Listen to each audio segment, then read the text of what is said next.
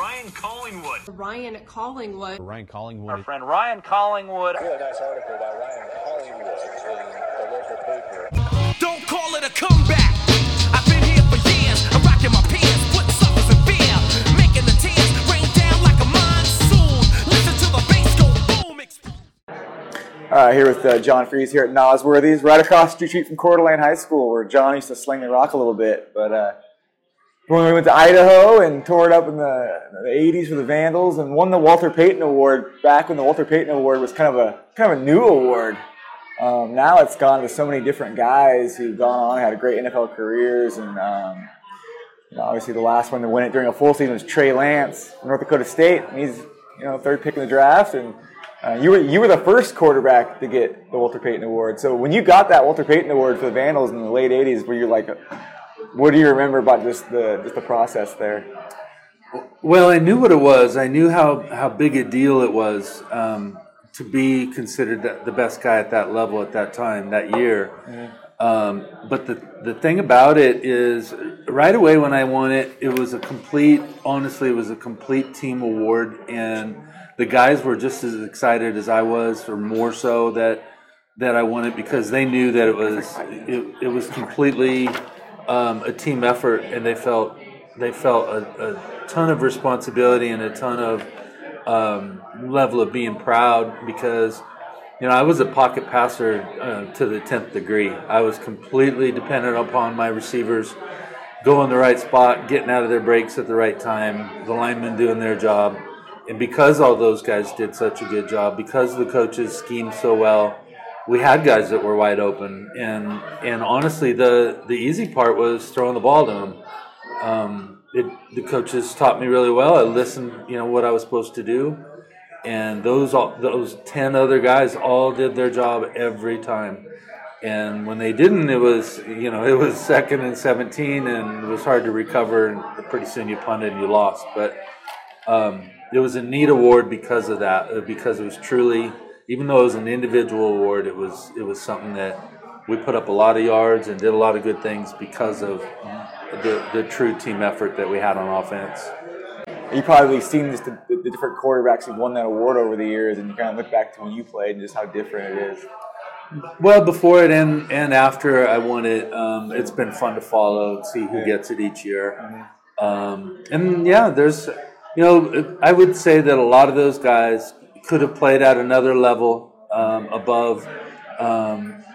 I couldn't have. I had 2 scholarship offers. One to Idaho I was super excited and thankful and fortunate to get. The other scholarship I had offered was University of New Mexico, which at that time had the longest losing streak in Division I football of like 22 straight games, just a down in the dumps, worst program ever. And so I was super thankful to get the opportunity. But these other guys that have been winning this award, could have gone to not very good big schools, and they chose to go to this level and succeed, and a lot of them have then moved on to the NFL level and had a lot of success. Now let's pretend that you were that guy today, and you're 21 years old, in the transfer portal. John Freeze, he had a great junior year at this Big Sky Conference school. Do you stay for your senior year at the Vandals? Or do you go and play for the Huskies? What do you do? Well, for me, I would have stayed, because that was a different deal. But the regular guy that's sort of stuck behind somebody maybe that is considered better, or at least going into the season as a starter, I understand that you may want to put yourself in a better position for a one and done opportunity to go in and play and then get yourself drafted. Or I have always felt, as long as you can get yourself to the combine, that's the big thing. You need to get yourself there in person so that now those guys can go, geez, he's a little, maybe he's a little thin. His numbers don't look good. Like a Tom Brady, for example. You look at, those are pretty funny pictures when he was at the combine. But they see this frame that maybe it can fill out a little bit, and they see guys, when you're at the combine, they see how you address them. When you meet a general manager or a coach and you shake their hand strong and you look them in the eye and you're well-spoken, Those are the things. So the transfer portal, I guess, back to that, I think it's a good deal. But as far as a fan goes, I don't like it. I like that a team commits to them coming out of high school, gives them a scholarship, invests a lot of coaching and time throughout that process of the first 2 or 3 years, and then to get up and go kind of sucks. Sucks for the alumni. Yeah. So when you played, there wasn't any sort of combine, or I mean, not combine, but was there a pro day? I mean, how did you kind of get your? Obviously, back then there wasn't Twitter or Facebook or any of that stuff where guys can watch Big Sky Conference film if you're you're the Chargers who drafted you. How did you kind of get your foot in the door? You think coming from a small school? I think they were sort of forced to check me out just because the numbers were there. Again, we had such good teams and coaches that we threw for a lot of yards, and so you have to, I guess, dig a little deeper if you're a team. You're going to talk to coaches or maybe opponents or whatever, and so that was part of it. And there were a couple of really good guys at Idaho that were a little older than me that got drafted and played. And so that opened the door. Mark Schlereth, Marvin Washington, a couple others, and so that helped. There was always a guy or two that would get in some scouts, and then they would talk to you as maybe a secondary guy.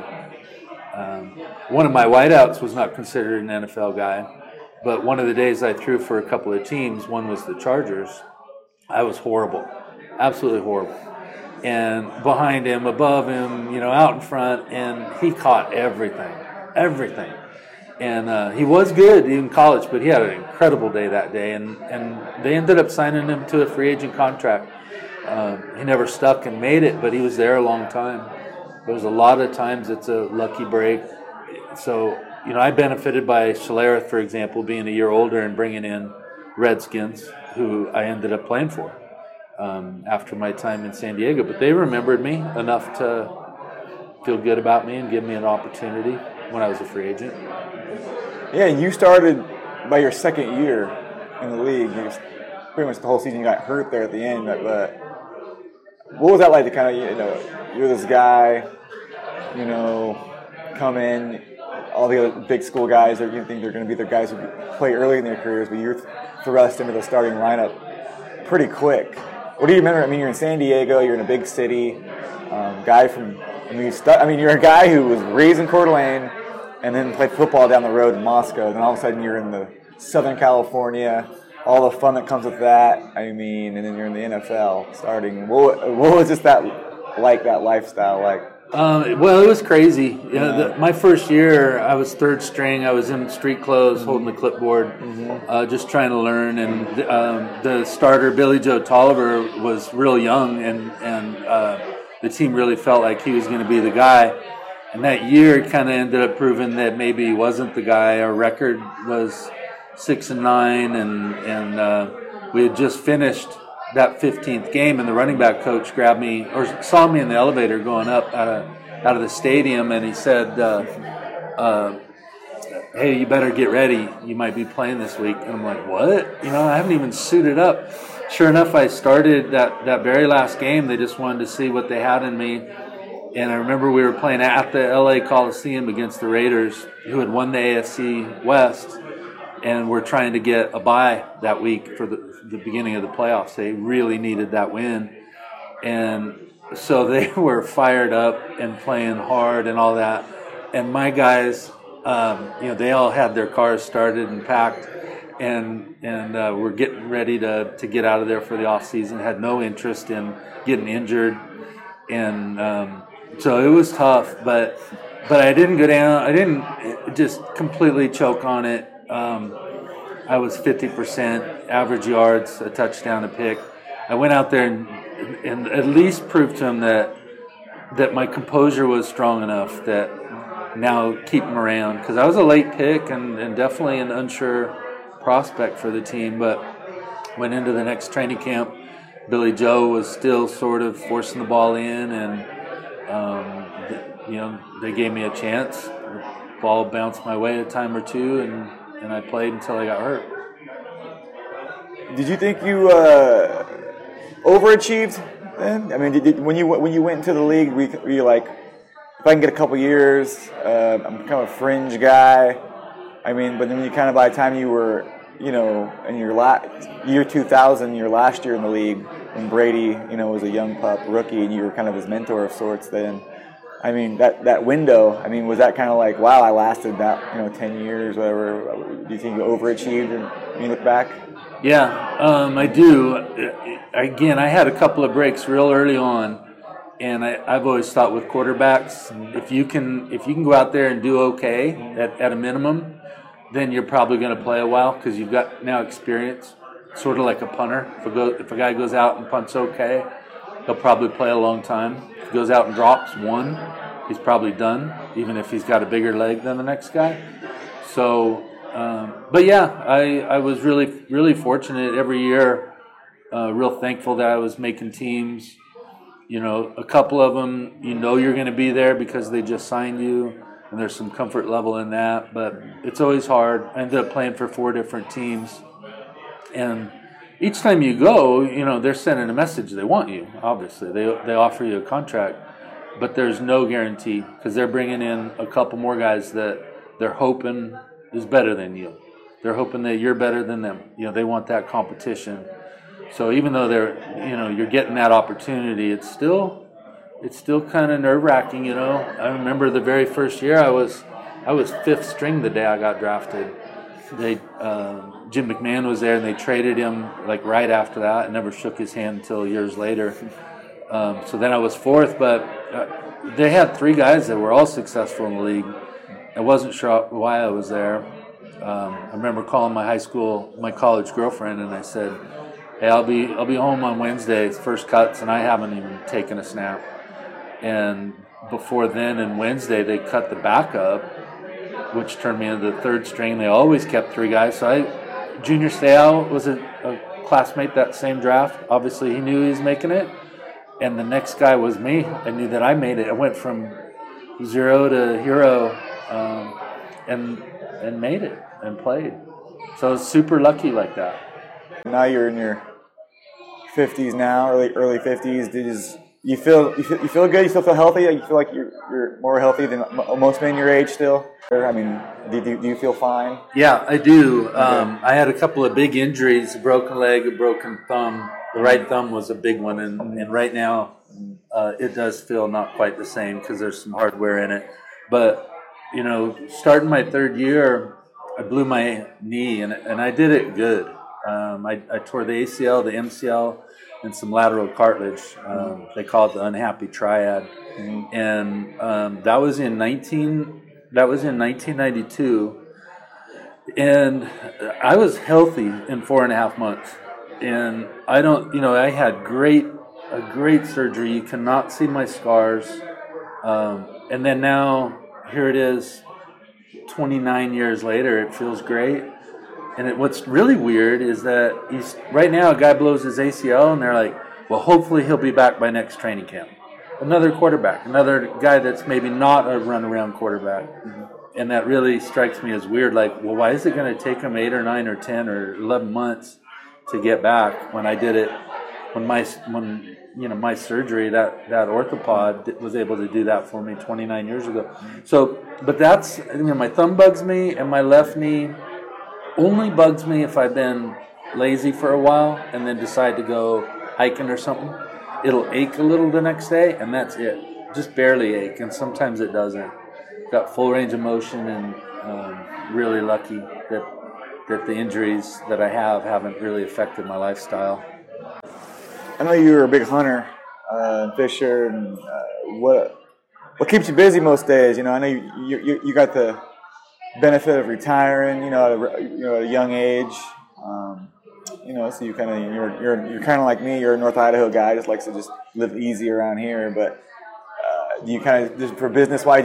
You kind of like in like a real estate situation? Like what do you kind of do for like as far as business and as far as just everyday stuff? Yeah, you hear of like old guys that retire and they go, "Man, I'm busier today than when I worked."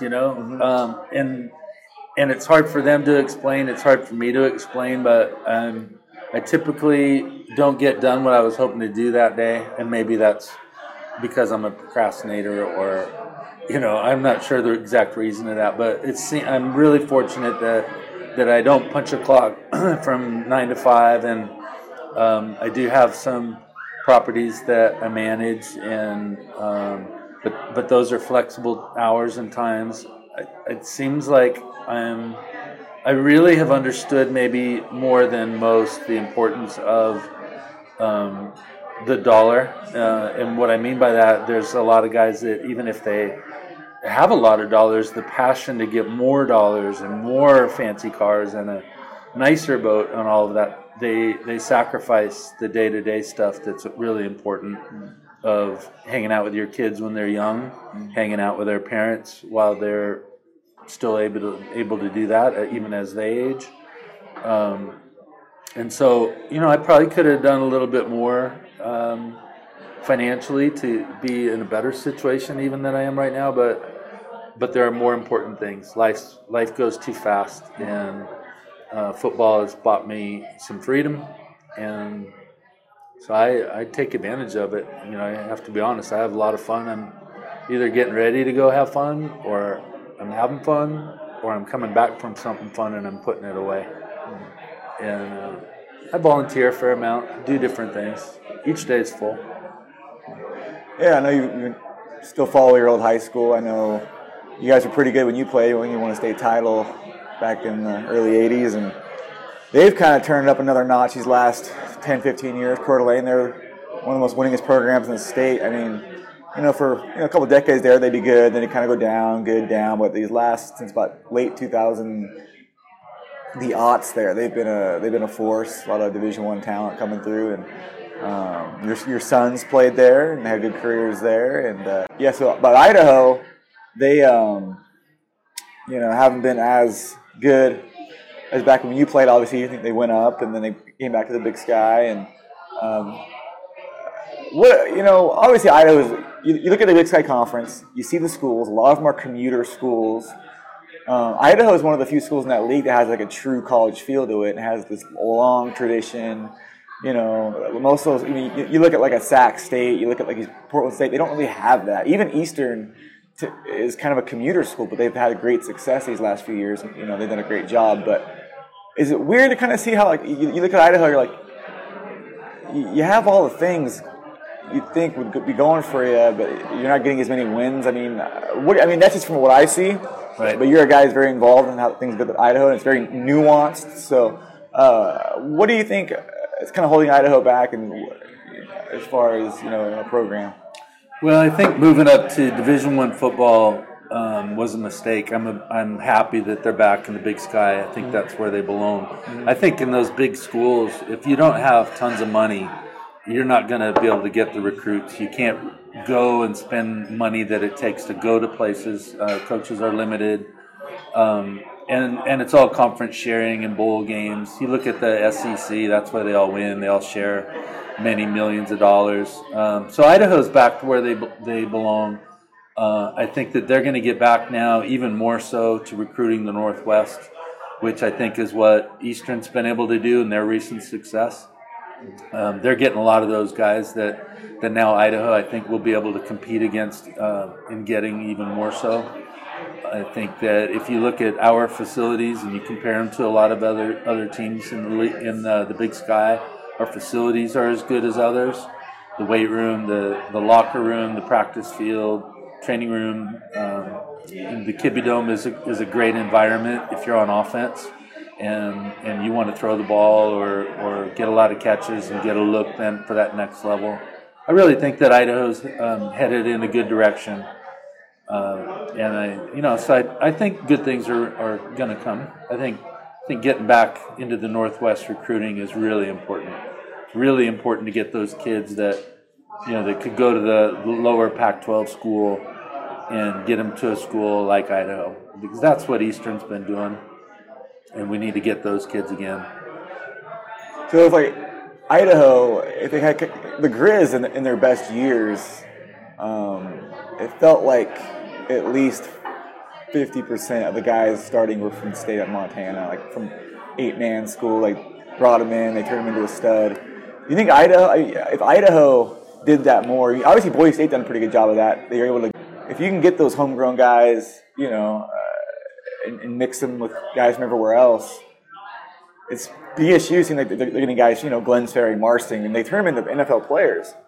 So, I always wondered how, and obviously different regime changes. We've seen different coaches over the years, but if Idaho kind of had where they're getting the best guy from Coeur d'Alene, the best guy from Riggins, and they got them all out there, and they mix them with the JUCO transfers and the guys from everywhere else, that would kind of cultivate that excitement that the Grizz were able to kind of get, right? Yep. And they've done an okay job of that, of recruiting in state. I think that there is a lot more talent. Obviously Boise gets the very best guys, that are the Boise kids, or every once in a while there'll be, a Northern Idaho kid get a chance to go down there to Boise. But there is a lot of talent in the state of Idaho, and Spokane. And if you look at the roster, there's a decent amount of that, of people from those places, but it could be better. And I expect it to be better. I really, we beat Eastern, I think it was the first game last year. And so, you do that, and that now gives you that credibility again for those kids that are, the kids that maybe not good enough to go to the University of Washington or Boise State or some of the, the top 20 schools that are in the Northwest, Oregon. But those are the kids that we need to get. And those are the reasons that you'll get even more fans down there. I know that, like, my dad, talks about it a lot, and he goes to the games, but that really irritates him when we lose guys that go to Montana or Eastern or whatever. And coaches are trying, but everybody likes a winner, so it's more fun, a few years ago to go to Eastern or go to Montana, as opposed to going to Idaho that's getting beat up and being 2-9 every year. And last year we were a little better, and I expect this year to be a good year. Yeah, they've beaten Eastern 2 out of the last 3 times and almost beat them the last time. They got a 5th-string quarterback in there. It's close down to the wire. It was crazy. So you can kind of see them getting better. It's just, the spring was kind of a weird. I don't know. I don't know if you watched many of the games. Did you watch many of those spring games on TV, or it just seemed? Yeah. Obviously, if you're an athlete, you're going to go out there and work your ass off no matter where, or when. But just the whole structure, and just you didn't know what was what, and you kind of watch the FCS playoffs, and you're like, it's just there's when you're watching something, when Montana didn't play in it or Montana State didn't play in it, you're like, I don't know. And then North Dakota, if there's no pandemic, Trey Lance plays this entire season. Yep. And that they're killing everybody again. Basically, you had North Dakota State's second string out there, right, still making it to still having a decent season, and then so it just felt like you're watching guys play football, but you knew that wasn't the best. Yeah, I didn't like it. When you look at specifically a school like Idaho, the pandemic screwed up the spring ball of 2020. So the last time they had spring ball was 2019. Spring ball is when you develop those young guys. It's when you find that diamond in the rough and go, hey, this guy might be really good. We need to keep giving him reps here in the spring and see if he can compete in the fall. So we lose the 2020 spring, and in my mind, we lose the 2021 spring, even though we played football, because the coaches need to win. You go out, I think they played 6 games. You go out and lose 6 games, you're probably getting fired. And so there's a lot of, you're treating it just like a regular season. It is a regular season, if you will. But a lot of those young guys didn't get the reps in practice. And so now they're not going to have another true spring ball until 2022. And I just think the overall development, the pandemic screwing up last spring, and then in my mind, regular season of this spring screwing up that, I think is a little bit of a setback. I think Montana and those guys that didn't play, they may have got a little better by not playing. Yeah, it was just bizarre. And then Also about Idaho. And back to Idaho. It seems like they're the kind of team now. The situation they're in right now. If they had like they get into the playoffs, I think they'd be able to maintain the success for a while. Like if they just get in, like in 2021, when like 8 games get in. I think that you'll see because it's a school. People go to the games when you win. Like even if you're at Portland State or Sacramento State, even Eastern sometimes, like you win and people are still like, eh. But you're in Moscow. I mean, you have the frats and the sororities. You have the dorms all. I mean, what the hell else are you gonna do? You know, it's a real college. You know, right. So if you're able to cultivate that excitement, because even you saw it. Like I remember in 2009 when they had that season when they had Enderle's junior year. I was at Lewiston Tribune at the time. And it was just like, wow, this kind of feels like the old Vandals a little bit. And this was in the Sun Belt or what WAC wrote the hell league there at that time. It was like at Mike Iupati, they had just a lot of good football players. Right. But it was just maintaining that. If they can maintain that at this level, which they should be able to do. It's just. There's so much goes into that people don't understand. That's why I've never been a guy to rip a program. Idaho's a special spot. Those guys that there's a lot of. Well, my second boy was just a student down there. I remember he might have been a sophomore or junior year in high school, and my oldest boy was a student at Moscow, so we went down for a game, and he's like, I will never go to Idaho, never. And the team was losing, and that's a part of it. Yeah, it's huge. It is. It's say what you want, but the football team and all these schools help. Just like Gonzaga University. I mean, it's an attractive place to go to school, and no coincidence that the basketball team's pretty good. Okay. But yeah, he's like, I'll never go here. Well, now you talked to him today. He graduated last May. Loved it. Absolutely loved it. And you talked to the athletes that showed up at Idaho, and over all the years, even in years that they didn't win as many games as they'd like, they go into it just like, oh, this is a school that I've signed with because I like the recruiter or whatever. And oftentimes you talk to them later, and it was the best decision of their life. Lifelong friends.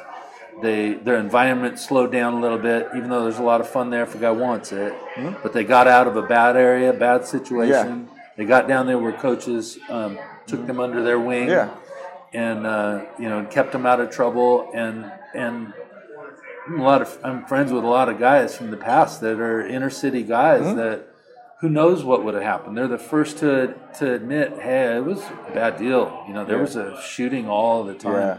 And now they're successful businessmen, and so it's pretty neat. Idaho's a special spot, and it'll just even be more special if the wins even start stacking up, which I think they will. The thing I like about right now where we're at and what Coach Petrino and his staff has got going is that if you watch those games and you watch it closely, they fight. They fight. They may be down by 14, but the passion is there. The blocks down the field or the corner in the backside still chasing a guy down or trying to. Maybe the other guy's faster and he doesn't catch him, but that heart is there. And as long as you have that, as long as your guys are playing for you, you got a chance. And now you sprinkle in a little better talent here and there and getting back to the level of play that your facilities and your area support and show and prove and are a part of it. Now you got a chance. And that's what I really like down there. And obviously up here, do you talk to Coach Amos much or anything like that? He's done a pretty good job. And the thing about Sean's impressive. Being a high school coach is that'd be a pain in the ass job these days. Just the culture is different, society is different. Everyone's kid's the best. Everyone's just complaining on the internet. But he's been doing it for forever. No one's. It seems like nobody. He's been the head coach since the late '90s. A lot of people don't last that long at one spot. Yeah, I do know. I do talk to Sean. Sean and I were teammates at Idaho, so I've known him forever. Sean and the coaches are so impressive that people have no idea. It has nothing to do with the wins and losses. Have been I've been at banquets, and I've had personal calls where I've helped some guys, maybe some kids that were struggling. I've called them to say, hey, this kid's struggling, and like off the field stuff, and family and life and school and girlfriends and all this stuff. And they care so much about their guys. By far the number one reason they do it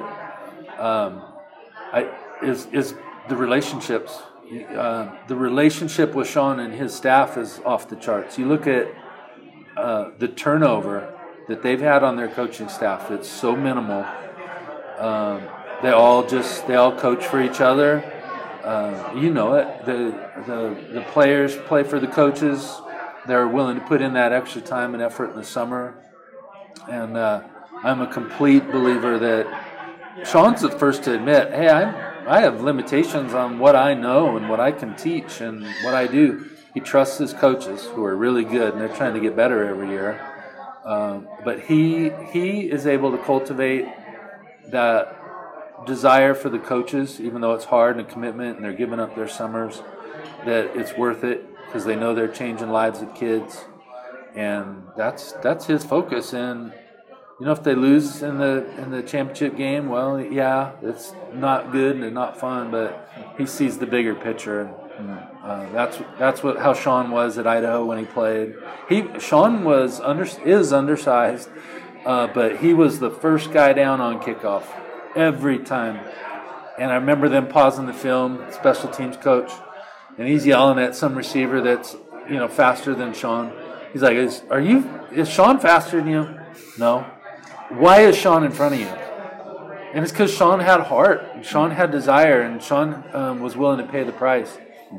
And those are the reasons that he and his staff are doing such a nice job of putting out good players and winning a lot, but really making a difference in some of the kids' lives. Unbelievable.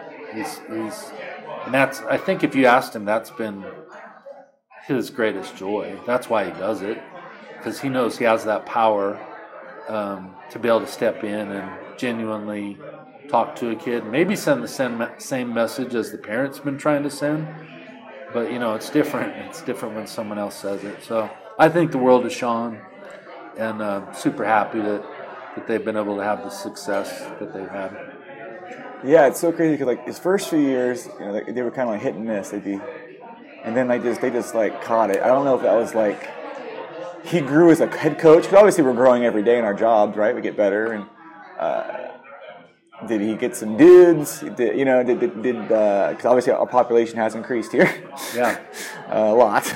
And then Troxel, obviously, he retires. But obviously Coeur d'Alene was kicking ass before Troxel retired anyway. But I mean, guys were like, okay, do I want to play for Van? Or, and obviously one of the great coaches Idaho's ever had. So, I mean, we were pretty blessed to have both those coaches at one point. Well, you look at Lake City when in the 90s and beginning of the 2000s, their coaching staff had so many more years of high school coaching than Coeur d'Alene's coaching staff. Coeur d'Alene's coaching staff in the last 20 years, 15 years has hardly changed. So now you look at the amount of years that they've coached in these big games and traveled and all of that they've done, that number of high school years on Sean's staff is a lot more than Lake City staff. And so I credit a lot of that. And again, it goes back to leadership and letting your guys coach and making the program fun. And I think that I know Blaine. Blaine was a quarterback at Idaho when I was there. He's very good. Post Falls is very lucky to have a coach like that, a guy that could be coaching at a lot of college programs, that did coach at a lot of programs. He coached at Purdue, Michigan State, Idaho, Central Washington. That to have that sort of resume and background, and Post Falls is pretty lucky.